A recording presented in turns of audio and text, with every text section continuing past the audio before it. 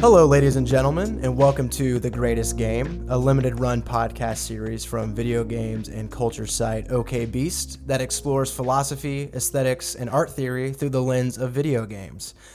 I'm Chase Williams, and today I'm honored to have Jono Pech as my guest. Jono is the host of the distinguished Puttin' in Work podcast and a published author of fiction with his book, The Spy and the Maven. Jono, welcome, and thank you for joining me. Thanks, Chase. It's good to be here making my podcast debut on the OK Beast network. Wow, is that the case? Those nice boys, yeah. They never invited me, but even though they've been on my podcast twice, but you know. Right. Bless and Alex, bless you. No pun intended. I'll smuggle you in because in a lot of ways I feel like I smuggle myself into their website quite often as well. So. Yeah. I've written an article for them too, so yeah. I'm just saying. I've got a resume now. I've made my way through the back door here with this podcast, but I'm very pleased to be doing it with you, Chase, because I've had a fair degree of interest in your work with PlayStation in the past, so it's cool to get into some of this finer details of games and narrative, because, you know, that's one of my... Like, we all play games for different reasons, but narrative for me is very much a big part of it. Yeah, and I find that narrative is almost the dominant feature in most people's critical judgment of games these days. I have been kind of one who, at the early stages of my understanding of games, was trying to push back on that because I would see reviews dominated by narrative talk. And for a long period of time, actually, I was one of the people who was in the camp of video games are a poor medium for storytelling. The medium itself erodes their ability to tell stories. And it was actually over the past year and a half of studying some more authors that my opinions on this have completely done a 180. And I think a lot of people will say video games tell stories in their own way. And I think that's absolutely true. But what I try to do is really get down into the nitty-gritty of where that is. And I'm extremely excited to have you on the show because you are a published author of fiction, which means you privileged the idea of making an interesting narrative. It's something that you have done. And I'm really interested to put some of these concepts kind of to the fire and come outside of like my holed up, dark scholarly room and see if any of these kind of like ring true with you and just see where the conversation kind of goes. Yeah, it sounds cool, man. So we're going to still be drawing from a lot of the concepts that were laid out in the previous 3 episodes of this podcast. Again, it's a limited run series, so it comes in waves, this being the first episode of a few new ones, which, you know, I'm excited to bring it back. So if you haven't listened to the previous 3 episodes, I would definitely recommend it. They are going to lay out, especially in the first, a lot of just definitions and concepts that we're going to be touching upon and revisiting here. And while we may kind of refresh our memories, we're going to kind of assume that you're on board with what has been said before.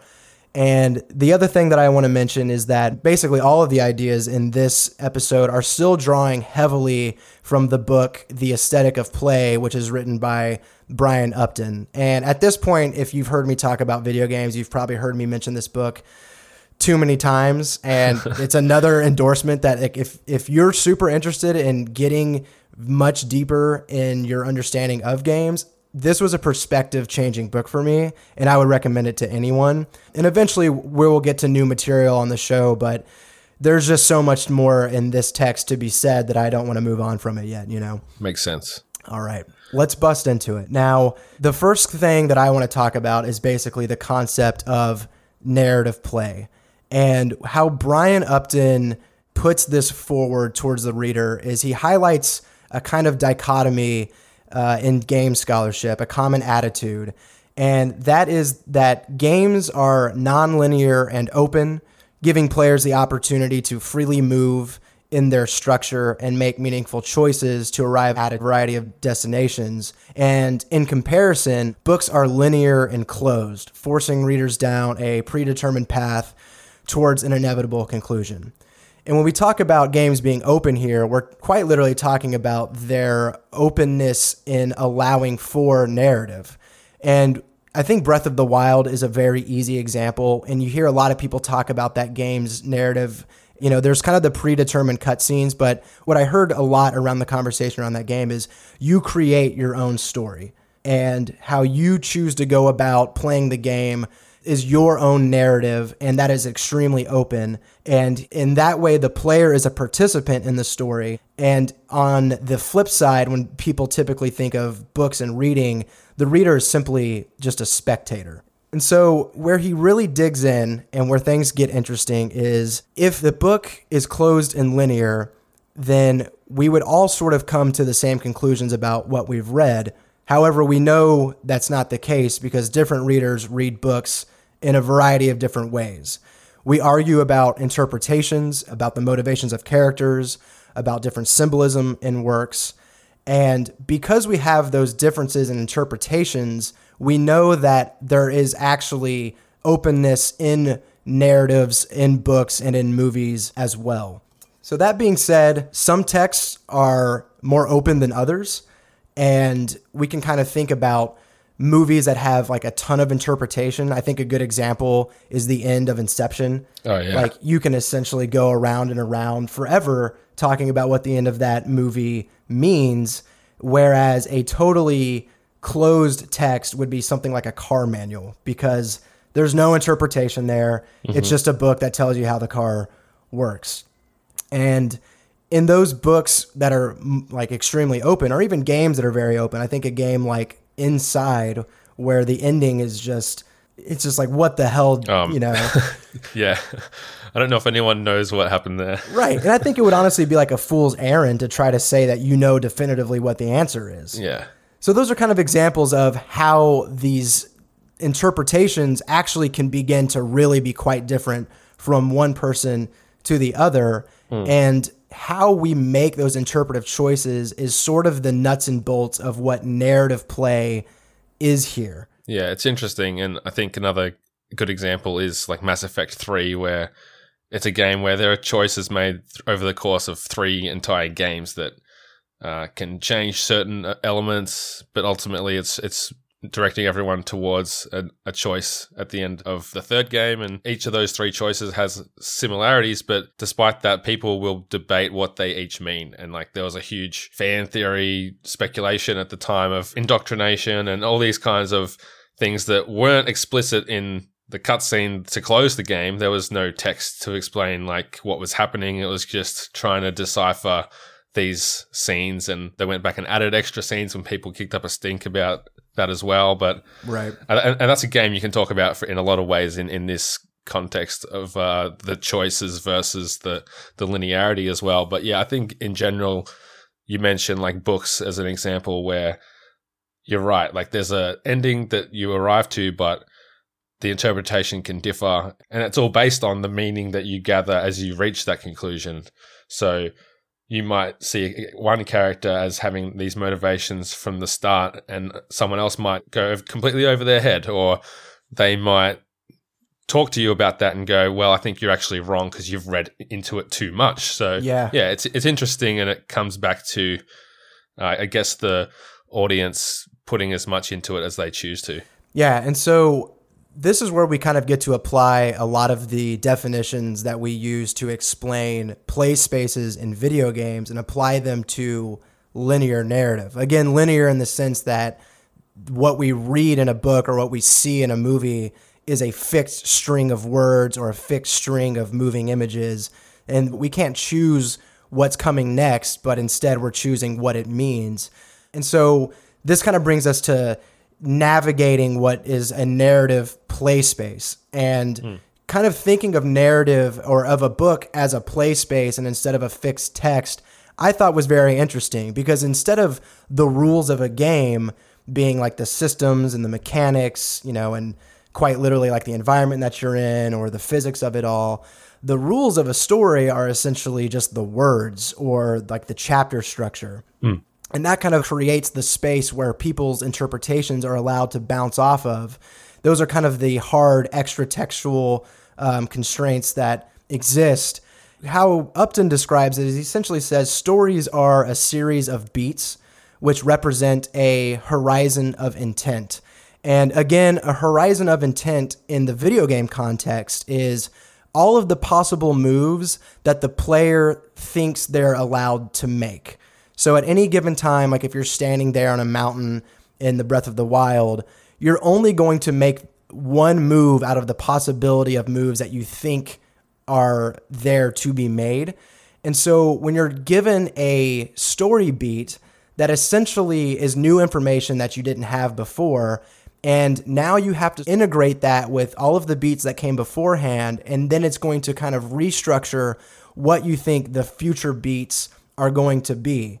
And so that process of constantly accruing these story beats is where the mind is engaging with the work and trying to integrate what they have learned in the past and then taking what they just read and now interpreting what the future is going to be. And that horizon of intent, where ambiguity exists is a story can never mention the hero's clothing, but we may dress them in our minds. And so that is a move that we have kind of decided to make, even though it wasn't told to us directly. And then when we get into even deeper narratives, people are going to have conversations about the motivations of characters. Like, no, I don't think this was this character's motivation. He didn't walk into this land because of his relationship with his father. He did it for these reasons instead. Or you could even say like, no, I think this is what the text is saying about and Upton uses the concept of cruelty. So we can even try to get interpretive about what the text is saying, like even kind of outside itself. Which to me is kind of a lot of jargon. It gets a little esoteric, but does that kind of make sense to you in any way? Yeah, I think so. Like you only have to look at something like Stardew Valley, where I'm not as deep into it as a lot of people are, because some people are crazy and think that that's spending hundreds and hundreds of hours on that game is a smart idea. Right. Shout out to NATO.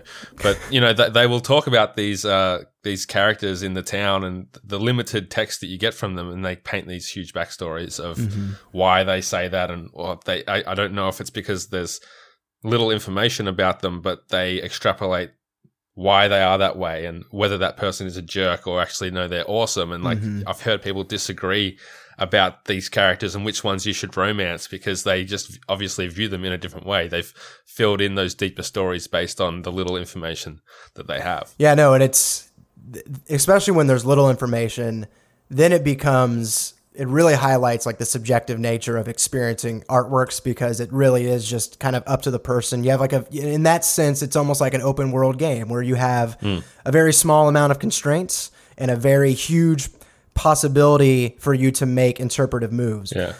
But ultimately, to kind of drive home the fact that there is a huge degree of interpretation in reading open text is whenever we encounter plot twists. Sure. Because the very fact that plot twists exists means that our expectations were thwarted, which means that we had expectations in the first place. So as we're sitting there accruing new story beats, we're basically anticipating what the next beats will be in a long chain, in the same way that in a video game you can interpret a chain of moves like in a chessboard, right? You can think, I'm going to make this move because I think 4 moves from now my opponent will make this one. That's you thinking ahead into the future. And the same thing happens when you're reading a narrative. And so when you do have a plot twist, it's because you have expectations. And if reading were truly passive and truly kind of like strict and non-open, as they sometimes are characterized to be, then plot twists would just have no power. Discovery of new information in a work is interesting when that information wasn't expected. And when that change in our expectations happens and shifts our understanding of the meaning of the story, it can kind of feel like a revelation or an epiphany. Yeah. And when I read a lot of this stuff out loud and I read my notes, a lot of it seems almost very simple and basic, but I like to put that information out there because I think it's just stuff that we almost take for granted. It's almost stuff that is operating in the background of our minds that we're not thinking about, but is worth kind of remembering. And when we're reading a book, we're not sitting there every page thinking, okay, well, this stuff just happened and now it's affected how I thought about the last 4 pages, and I think these next 3 pages are going to be like this. It's all happening very fluidly, and usually below our... You're just consuming it. Yeah, below our conscious awareness. I think that it shows the power of expectation in that almost every story has a plot twist, or it should, because they are one of the most interesting mechanics or devices that you can use to, get a reaction out of people or make them feel a strong connection or interest in what's taking place. Right. So to know that there's probably going to be a twist in whatever story you're consuming and still be taken by surprise or whatever, it really shows you the power of that passive or even a more active consumption of that story and that material. Right. Like when I'm writing my book, like for example, it's quite easy to know when you have the whole story in your head of what's happening to just go, what if I hold back that piece of information and actually give that to the reader at this point in the story? And what would that change from the narrator's perspective, but also the reader's perspective? Because in my case, the reader only knows as much as the person that's experiencing the narrative. So for me, one of the most basic elements of my story was the relationship between two characters that I actually decided to hold off and reveal halfway through. And I think that, something like that just adds so much flavor to a story. And without those kinds of twists, like you think about any film or book that's really moved you or left a lasting impression, there's always a huge twist, whether it's a betrayal, whether it's, things just not going the way expected. Even every story that you encounter, like anecdotally, of someone that they told you at a bar or something, like the best stories are always the ones that end or have a twist that you don't expect. So to talk about them in terms of expectation, like that really is I remember someone when I was a teenager actually telling me like, hey, I got to tell you something. I found out like the formula for joke telling, and this is going to ruin jokes for you forever. It's basically just not what you expect. Like that's the punchline every time. Whatever you think they're going to say something different, and that's how you make a joke. And I was like, I've never forgotten that, and it's basically true. Yeah, right. And it's when you boil it down, like that's why things are funny. It's because they're unexpected often. And I think that in storytelling, we get a lot of the same thing. Yeah, I mean that's super interesting to me, and I wonder, like with you when you're writing, is sort of the hardest part about getting all of the plot sort of together? Is it just how you reveal information essentially? I mean, I know there's devices about, how to actually move from one point to the other, but how much sort of deliberation goes into trying to understand what the reader might be thinking, considering we can't control what they're thinking in the same way we can't control the way a player plays a video game. Yeah, there's a lot of kind of deliberation about, is putting a lot of investment in this twist too obvious, or will this actually be a surprise? And is it too late in the book to reveal this? Or do I need to stick to the formulaic, like midpoint turnaround that often writers will reference about the way that they construct a story? So, yeah, it's definitely something that you have to consider. And if you're writing it just organically from start to finish, you might think that that's the middle of the book and the best place to put the twist or something. But then, the third act is a lot shorter than you expected, or you might find that you have a lot more to tell, and there has to be an extra series of events after the third act, then suddenly the third act isn't the third act. So, it's I guess it's a process, and I'm quite new to this, so I'm by no means an expert. I'm just over halfway through my second novel, but I think that you just have to, like any content creation, think about what interests you as a storyteller and as someone that has enjoyed a lot of other stories, and try to apply it to what you're doing. And Brian Upton kind of talks about what he says is an oscillation between satisfaction and frustration in a text. Yeah, I like that too, yeah.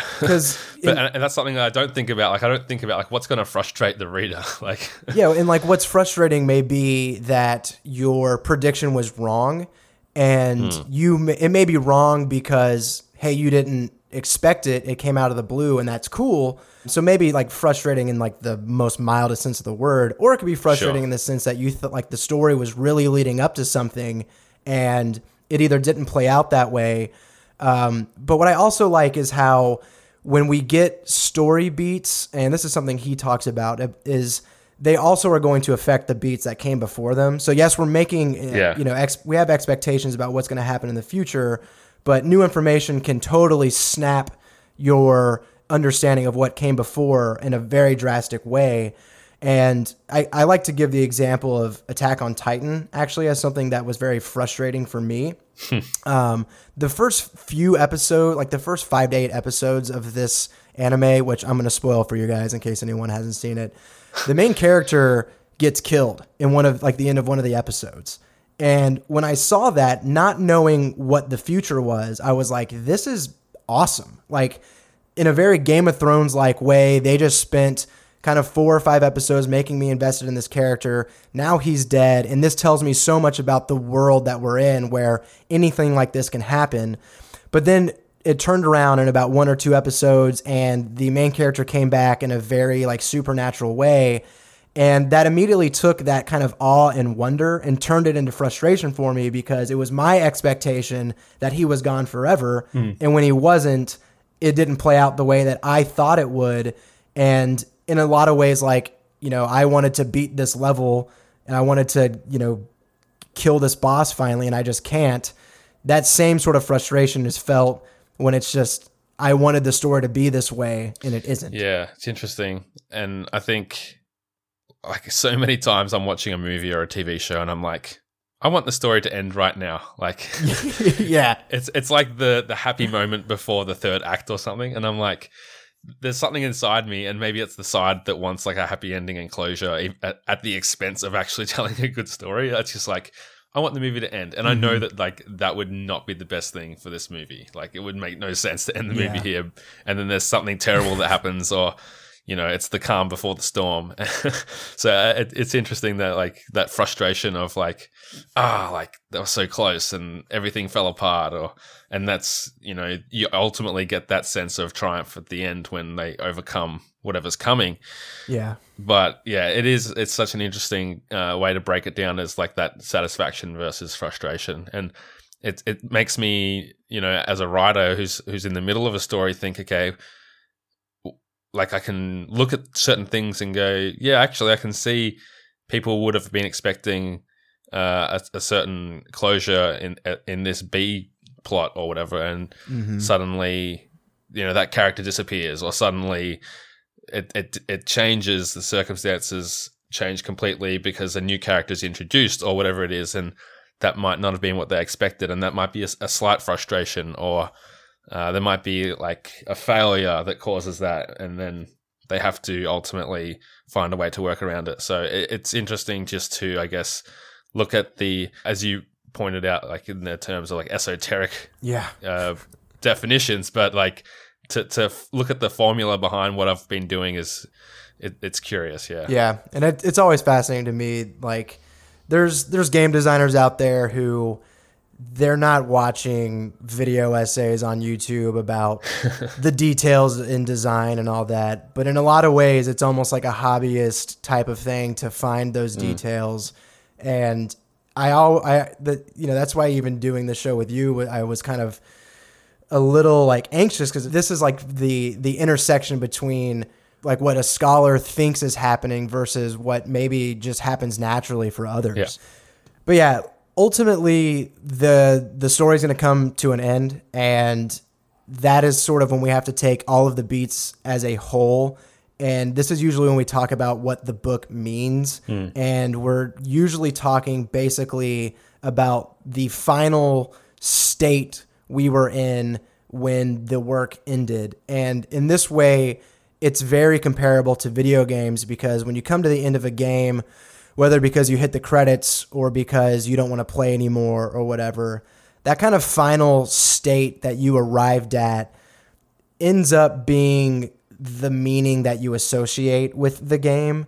And, you know, once a story is over, you kind of have to look at everything as a whole, and that final headspace you were at in your interpretation ends up just kind of being what the story means. I find the conversation about meaning to be particularly an interesting one, and meaning as this kind of like fluid process rather than a concrete thing, I think is most obvious when we are in a state of interpretation with like a game or a book. And then once it's over, kind of what we're left with is what we're going to talk about. Yeah, I think God of War, the PS4 version, is a really good example of that in terms of like the way that it ends. And I won't spoil with specifics, but I'll say like if you don't want to know anything about the way this game ends, just skip forward by like 30 seconds. But basically, there's a big fight, and then that's not the end of the game. It's a quiet moment between characters that is like the final section of the game. Yeah.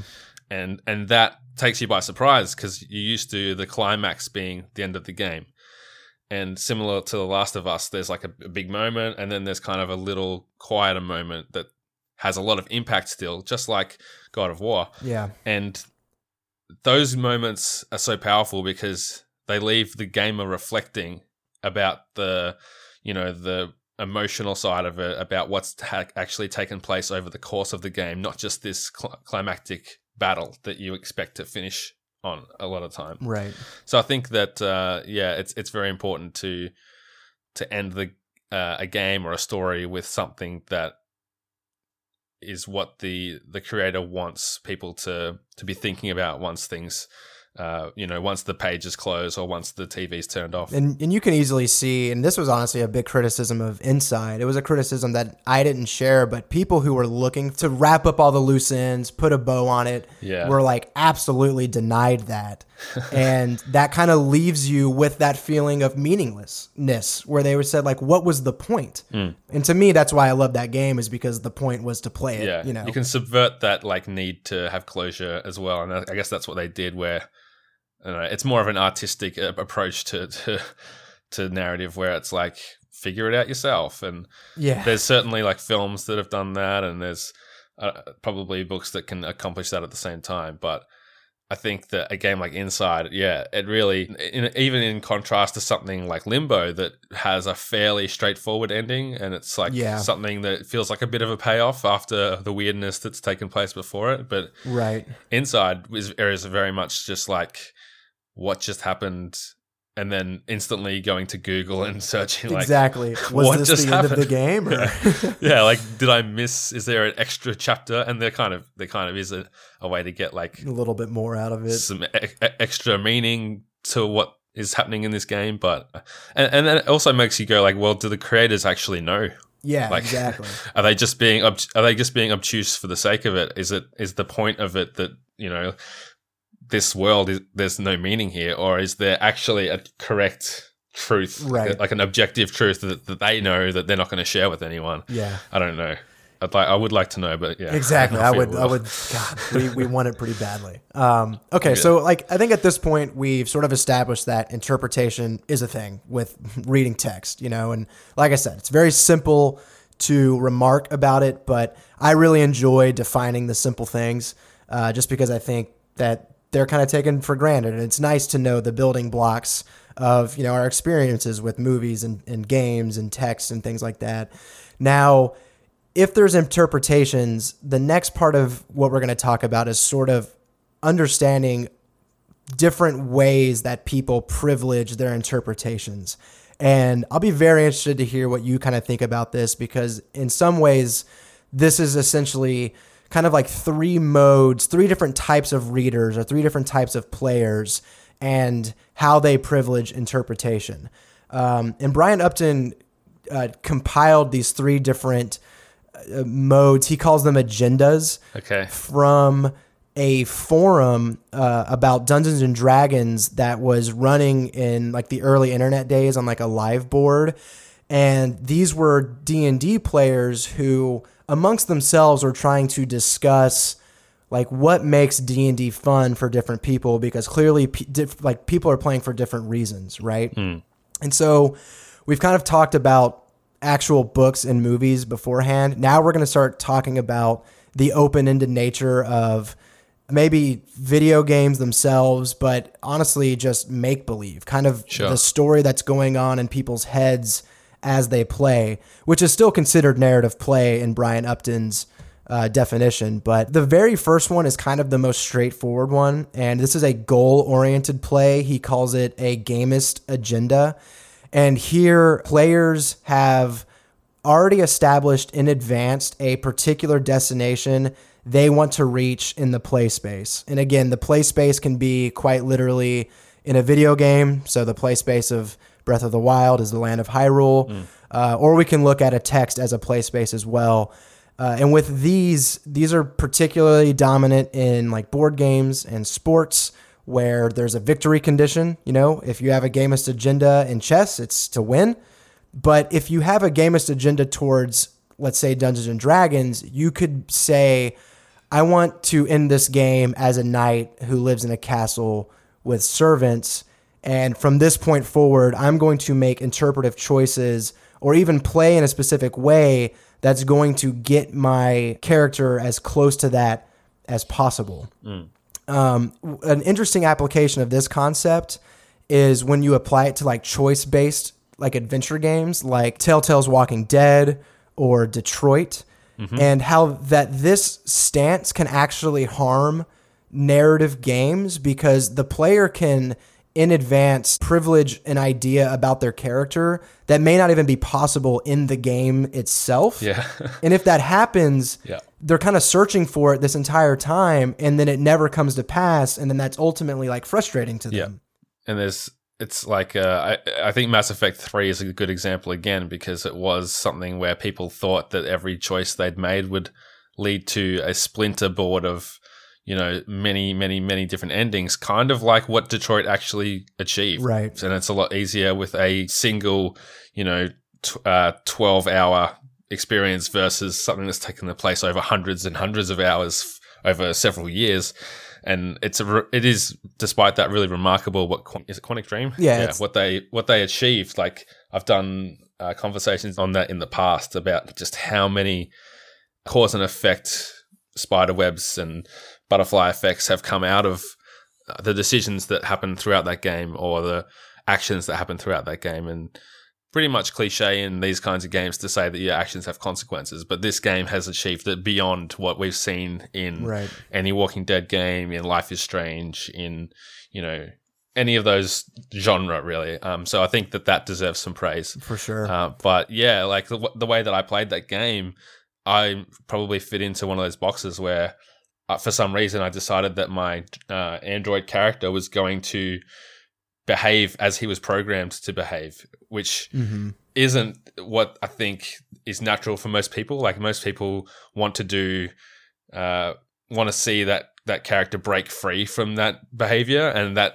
ultimately leads to a better ending. Yeah. And I know that because I platinumed the game, and I pretty much saw like, I'm not going to say I saw every ending because there are so many, but I definitely saw like a good 9 or 10 different variations. So yeah, it is interesting. And the fact that I chose to play that way, and it worked out that, you know, that's one of the options that there is. But like you said, there could very well be a different motivation from the player that doesn't see itself present as the game goes forward. Like if you wanted to play that character with a romantic motivation, you know, and then there's no romance option, you're like, oh, well, you know, I've just tried to pull that character close to this one, and there's no time for that to happen. So yeah, you're right. It's an interesting concept, right? And even if I also think about it in the form of books, where let's say there's like a series, and you've grown attached to a specific character. You think this character is the person you think they are,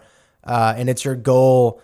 You've almost established in your head already that their arc is going to end in a certain way. And then you see it like gradually not happening, you know, that can be a frustrating kind of deal as well. Yeah, you only have to look at like Star Wars and like there you go. Episode 8 and like the extreme backlash that there is to what people saw with Luke Skywalker's character, and it not being what they'd built up in their mind over many, many years of where is this character after we last saw them. And you get a great example of that. Yeah. So these next two agendas and stances kind of really start to apply to video games in a very close sense, especially in the sense of narrative play. And this is really in this arena where when people talk about, you know, the uniqueness of video games being open and you creating your own story, these agendas kind of highlight how this happens. The first one of these last two is coherence-oriented play. He calls this a simulationist agenda. And this is where players are working towards avoiding the disruption of certain privileged constraints. And the example he gives is historical battle reenactors.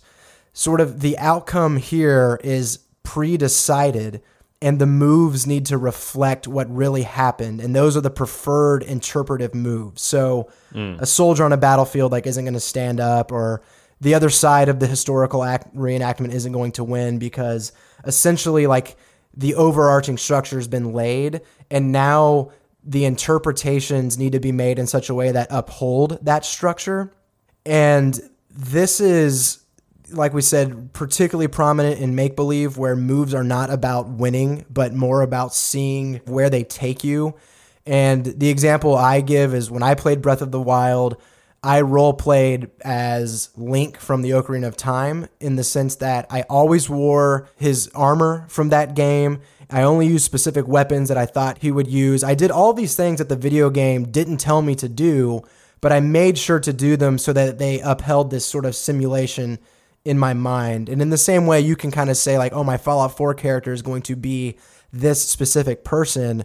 So I may even make moves that are like actually bad for me in a gamist perspective in terms of like beating the game, but I'm going to make them because they uphold my coherence with what I've come to understand as my own narrative. Yeah.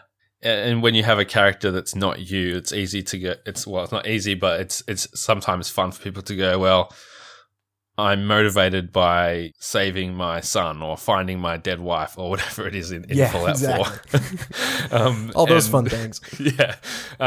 So they can go, well, if I'm really here to do this, then I wouldn't help that person. Yeah. Or I would actually screw over this person even though I'm trying to be good, because ultimately all I care about is X, Y, or Z. Mm-hmm. So yeah, I think that it's interesting when you're able to take the motivations of the character versus your own personal ethics or motivations. Yeah, and even on the flip side of that, that's honestly, like when I play video games that are open like that, I don't like to do the evil path. But if you give me a game like The Witcher 3 where I am a specific character, then I'm going to make moves kind of like you said that are Geralt-like moves, right? Like sure. I'm going to make sure I get paid. I'm not going to care about the plights of these certain people or whatever. And that can be fun in its own right too. And you know, that is all about upholding the coherence of Geralt as a character, you know? But that's still a choice you've made, isn't it? To view him in that light, because you have the option of having Geralt be a nice guy. Yeah. And that's not in conflict with anything because it's an option. Yeah, exactly. And in that way, it's almost like I've made it a little bit of the gamist side came up where it's like, no, this is the goal. He is this dude. And you've latched onto something in his personality where you've gone, like very early in the game, you've probably thought, I think this is what he would do based on the small sample that I've seen him or know about him, and therefore everything I'll try and get to funnel through that filter. Right. The last agenda is, I think, particularly fascinating. It's called closure-oriented play, and he calls this the narrativist agenda. And here I view this person as someone who just wants to have the best time they can with the story. Sure. These are players who work toward maximizing or minimizing the potential for what Upton calls, and what we've discussed in previous episodes, as anticipatory play. So anticipatory play is just us thinking about moves in the future. So like an easy example is when I play Civilization 6, thinking 15 terms ahead, that's me anticipating the future. Players working in the narrativist agenda with closure-oriented play are thinking to themselves, okay, it's the beginning part of this story, so I'm going to create interpretations that allow for a wide breadth of action in the future, because anything can happen, right? We're not trying to move towards any particular destination. We're just trying to simply move in any direction that offers longer chains of interpretation to come. And what's cool about this agenda too is there's a flip side to it where, let's say we've kind of passed what we think is the midpoint of the story. We can tell that the rising action is coming, or we're in the middle of the climax, or we're in the final pages of the book. You then start to work in the opposite, where you're closing down these chains of interpretation. You are now trying to arrive at that final conclusion. You're trying to figure out what the bow on the top of the entire work is going to be, so that we aren't left with like a big open-ended kind of mess from beforehand. Yeah, I think that it's interesting, like when you're motivated by just having a good time playing a game, you'll do things that don't make sense in the narrative, like go back to Fallout or an Elder Scrolls game or something where you have a choice to make in like a quest line, and it's like everything I've done up to this point would suggest that option A is the right thing for my character, but this dialogue option is way too tempting and hilarious, and I want to see where it goes. Right.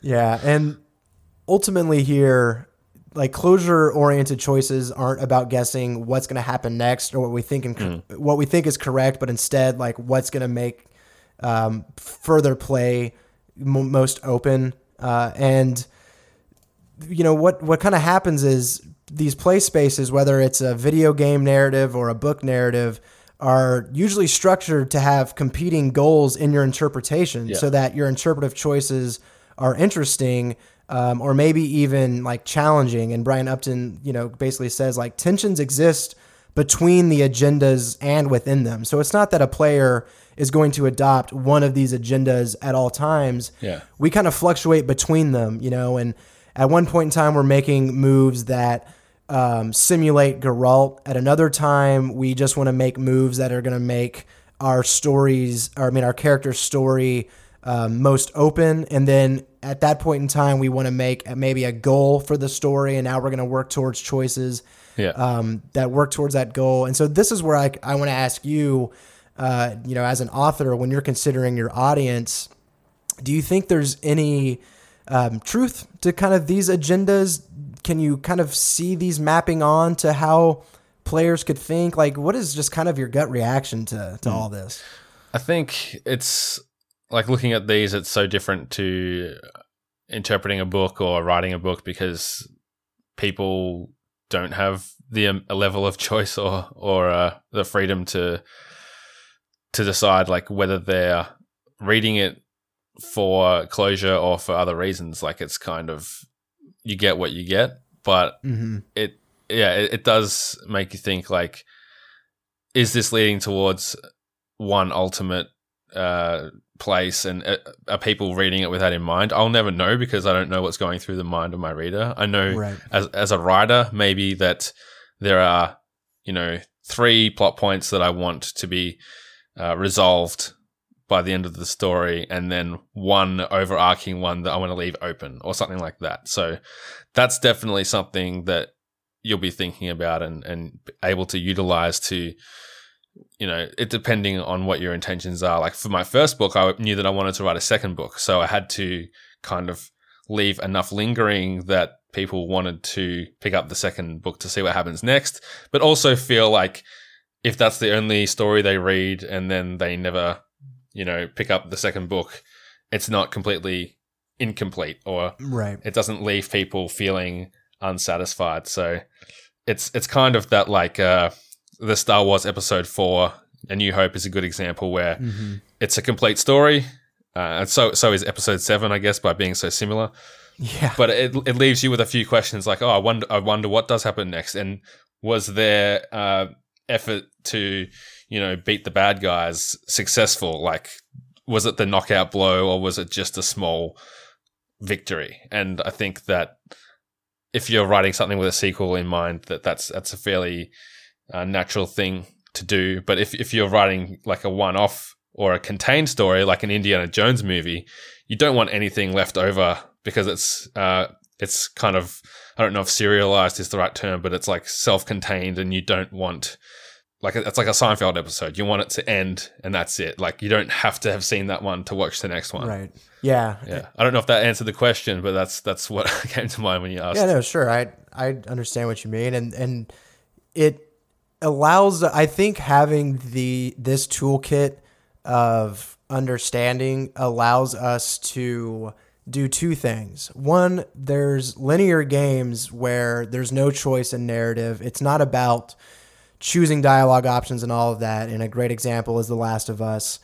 And we can say here that we can judge the narrative as a string of story beats in this regard, right? And if I were like reviewing a game like The Last of Us, that put so much emphasis on the narrative, I would be approaching the narrative as this string of beats, much like in a book or a movie. Was there ample space for me to make predictions? Were my predictions thwarted? Was it too predictable and therefore it just kind of became boring? Where's the uncertainty and that kind of thing? And that can be useful for understanding those types of narratives. But then where I think video games become the most video game-like is when we get to play make-believe and we get to adopt these different agendas between coherence and closure. And the example I can give now is the recent game that came out, Octopath Traveler, recent at the time of this recording. Mm-hmm. The characters in that game all have very predetermined storylines. And we can judge those predetermined storylines with the tools that we just talked about. But there's also a lot of room for make-believe and coherence-oriented play and closure-oriented play that I thought was particularly profound and fun in the sense that the way you build your party, like who's in your party, what order are they standing in, like who's standing next to who, which story chapter do I want to pursue next over like another person's. The game doesn't provide any meaning for that whatsoever. And then what would happen is I would get to fill in that space with my own interpretations. And these characters were very simple, right? There was just like a thief and all these archetypes. But I kind of got to create the characters for myself.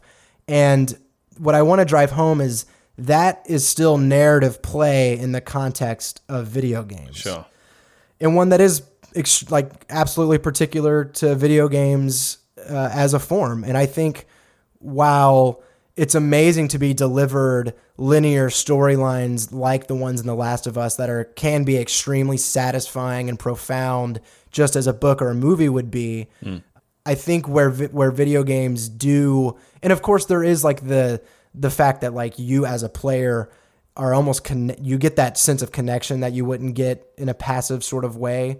But I guess I'm just rambling on to say that that's what a lot of people I think know about games right now and are right to know, and those games are prolific in that way, but that we should also think about how much sort of interpretation goes into open-ended space that a game can allow us to have. Yeah, definitely. I think that the linear nature of something like BioShock or Metal Gear Solid or The Last of Us or Uncharted 4, like these games can tell amazing stories and provide an experience that people really connect with.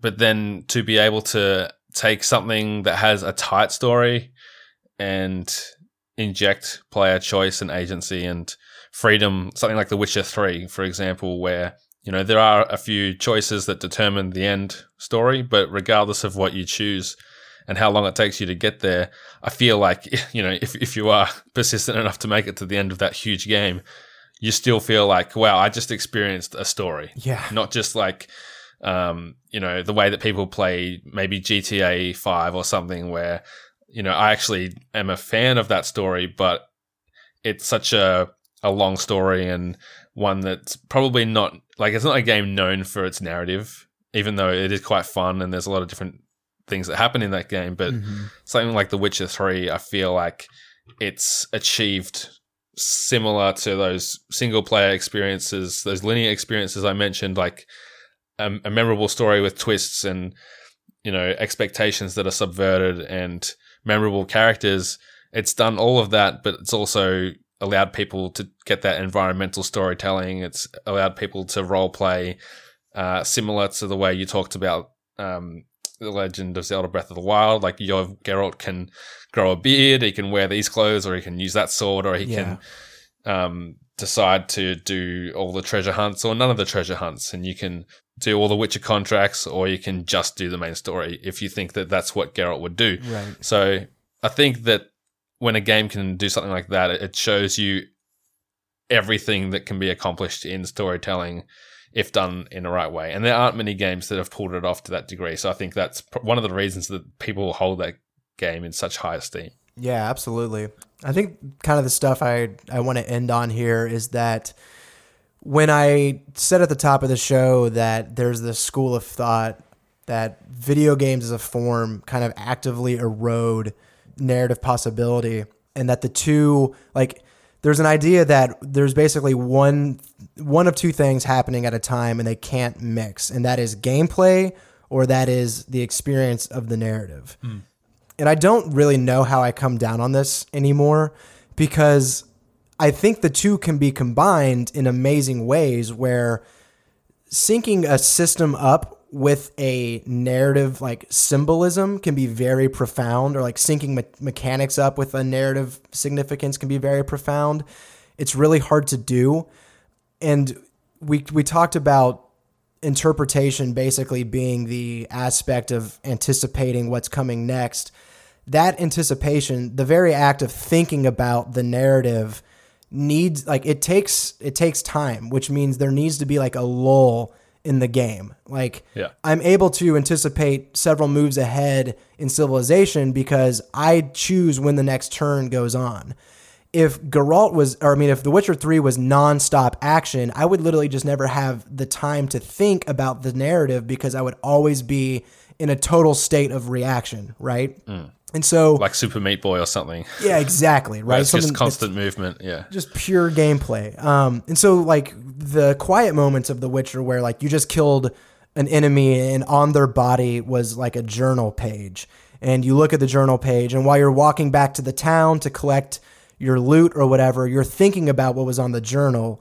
And that's how, like, that rhythm of switching between actively playing or allowing your player to then think about the game or think about the narrative is a really tough balance. And it's one that you can feel in the opposite direction when you're kind of in the middle of like an intense boss fight or a really hectic level, and then boom, a cutscene happens and you're like, whoa, I wasn't even my mind was not in a narrative place.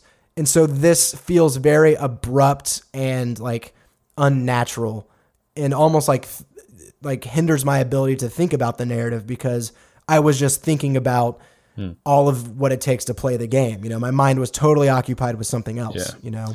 And I think a game that's worth mentioning because it's so different to the ones we've been talking about, these open world stories, is like Celeste. It's a platformer that came out this year, and it's for a 2D platformer, it has a really interesting story, and I think a unique story in that it's about this character's struggle with mental health and the symbolism of climbing a mountain and overcoming that. But as the game goes on, and you mentioned like whether the gameplay and the story are at odds, but I think in this game, when you realize what the story is about, the gameplay becomes a part of that effort to overcome this obstacle, this mental health obstacle, and every time, like, it's a game like Super Meat Boy where you fail over and over again, but because of the cutscenes and because of the character and how it's built up throughout the game, you realize like every failure is like a symbol of the effort and the struggle that people go through as they try to overcome their own demons. And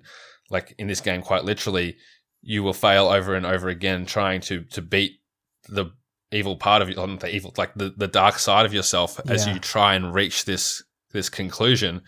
And like the last part of that game is just like you're so deep in that narrative of overcoming this obstacle that you know the music ramps up, you get so hyped and you're like, I'm gonna do it. Like you're so motivated to reach the top of this mountain, and you will fail over and over again, but like you never like get frustrated and put the control down. Like it's so hard to like walk away from that part of the game because you feel like I'm so close to it, and you actually can feel the narrative and the gameplay lining up together. It's really cool. Yeah, I know. And I think that is one difficult to do, and like they should be applauded for doing it so successfully, but is also like, to me right there, that kind of example, that is like the power that the medium of games possesses. That's right. And one that, you know, it's really incredible when that stuff happens where the gameplay does have like a narrative implication and meaning to the degree that, because some people would say like the narrative of a particular game begins to break down completely when you've played it for like the 30th time,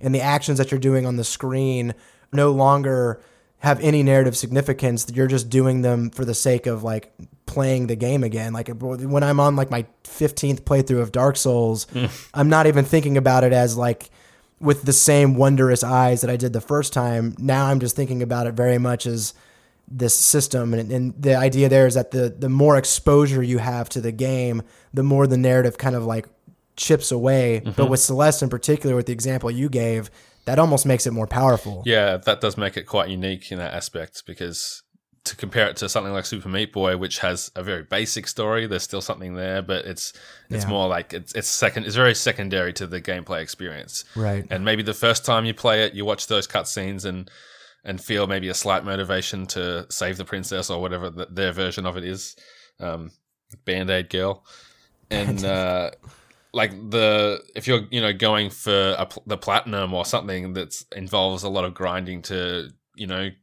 conquer every level, you're going to be replaying levels over and over, and you're not going to care about that small motivation from the story at all by the end of it. Right. But Celeste has managed to do that. Totally. Well, that's I think that about wraps it up for this episode, man. I appreciate you coming on and talking with me. If there's maybe any last things that you want to mention before we wrap up, go for it. But yeah, well, thanks. It's been fun, and I think just to quickly mention again, in that experience of playing Celeste, I think it's quite powerful in that I feel like a film or a TV show couldn't really make you experience that association with what it's like to go through that experience in terms of like the mental health side of it, as someone that hasn't really had those struggles in my own life.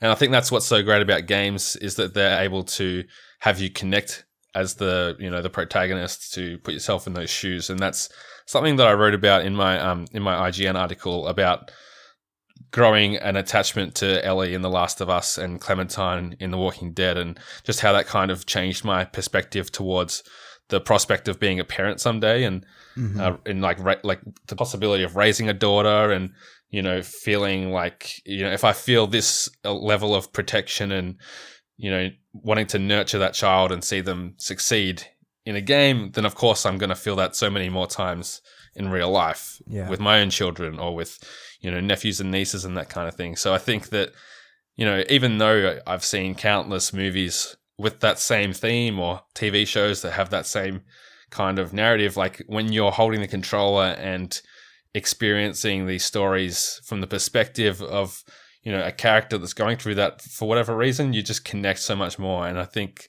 that's the reason that I love games, and I think a lot of other people would understand that too. Yeah, absolutely. Well, cool, man. So yeah, that has been another episode of The Greatest Game, which of course you can find on okbeast.com. It is also on iTunes if you would like to subscribe to the show there. You can follow OKBeast on Twitter. It is at OKBeastNow. And Jono, where can the people find you and your book and your work? Yeah, so you can find me on Twitter at Jono himself, Jono. And my podcast, Putting in Work, is on iTunes, not SoundCloud, but Spotify and everywhere else that you look for them. My book, The Spy and the Maven, is available on Amazon. If you're in Australia, you can hit me up and I'll send you a signed copy. Nice. That's pretty easy. And yeah, just stay tuned for updates on book number 2. Hell yeah, man. Well, best of luck with getting that out there. And I'm sure there's a lot of people looking forward to it. But we'll go ahead and wrap things up here. And I'm already looking forward to what the subject matter of the next episode is going to be. I hope you guys all enjoyed it. And we will see you next time.